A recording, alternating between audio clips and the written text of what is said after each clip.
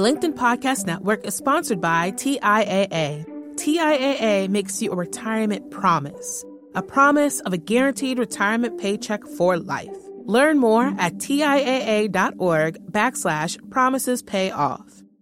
When I do these seminars, a lot of times people ask me about body language because they understand that body language allows you to get a better understanding of what the other person is feeling and thinking, even if they don't say it.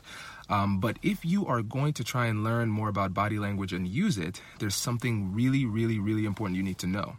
A lot of times we get body signals. The LinkedIn Podcast Network is sponsored by TIAA. In the last 100 years, we've seen financial markets swing, new currencies come and go, decades of savings lost in days, all showing that a retirement plan without a guarantee, quite simply, isn't enough. So more than a retirement plan, TIAA makes you a retirement promise, a promise of a guaranteed retirement paycheck for life, a promise that pays off. Learn more at TIAA.org/promisespayoff.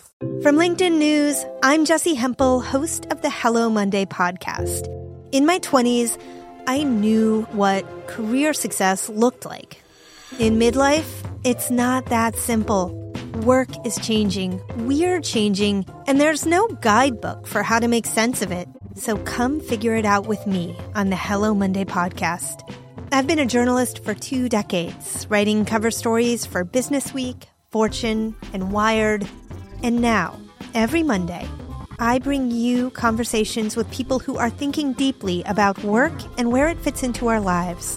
Like Microsoft CEO Satya Nadella on growth mindsets. The learn-it-all does better than the know-it-all. Or NYU professor Scott Galloway on choosing a career. I think the worst advice you can give a kid is follow your passion. Or MacArthur Genius winner Angela Duckworth on talent versus grit. Your long-term effort and your long-term commitment are surprisingly important. Each episode delivers pragmatic advice for right now. Listen to Hello Monday with me, Jessie Hempel, on the LinkedIn Podcast Network or wherever you get your podcasts.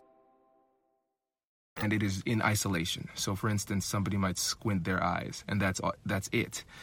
In those instances, you can't really read anything from it because you haven't received enough data.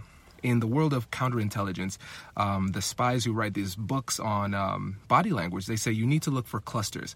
And these are instances where you have 1 or 2 signals from the person's body language in response to something that you said, and then you are able to come to some conclusions. And then you use that not as a signal of truth or falsehood, but you use that as a signal that something needs further investigation.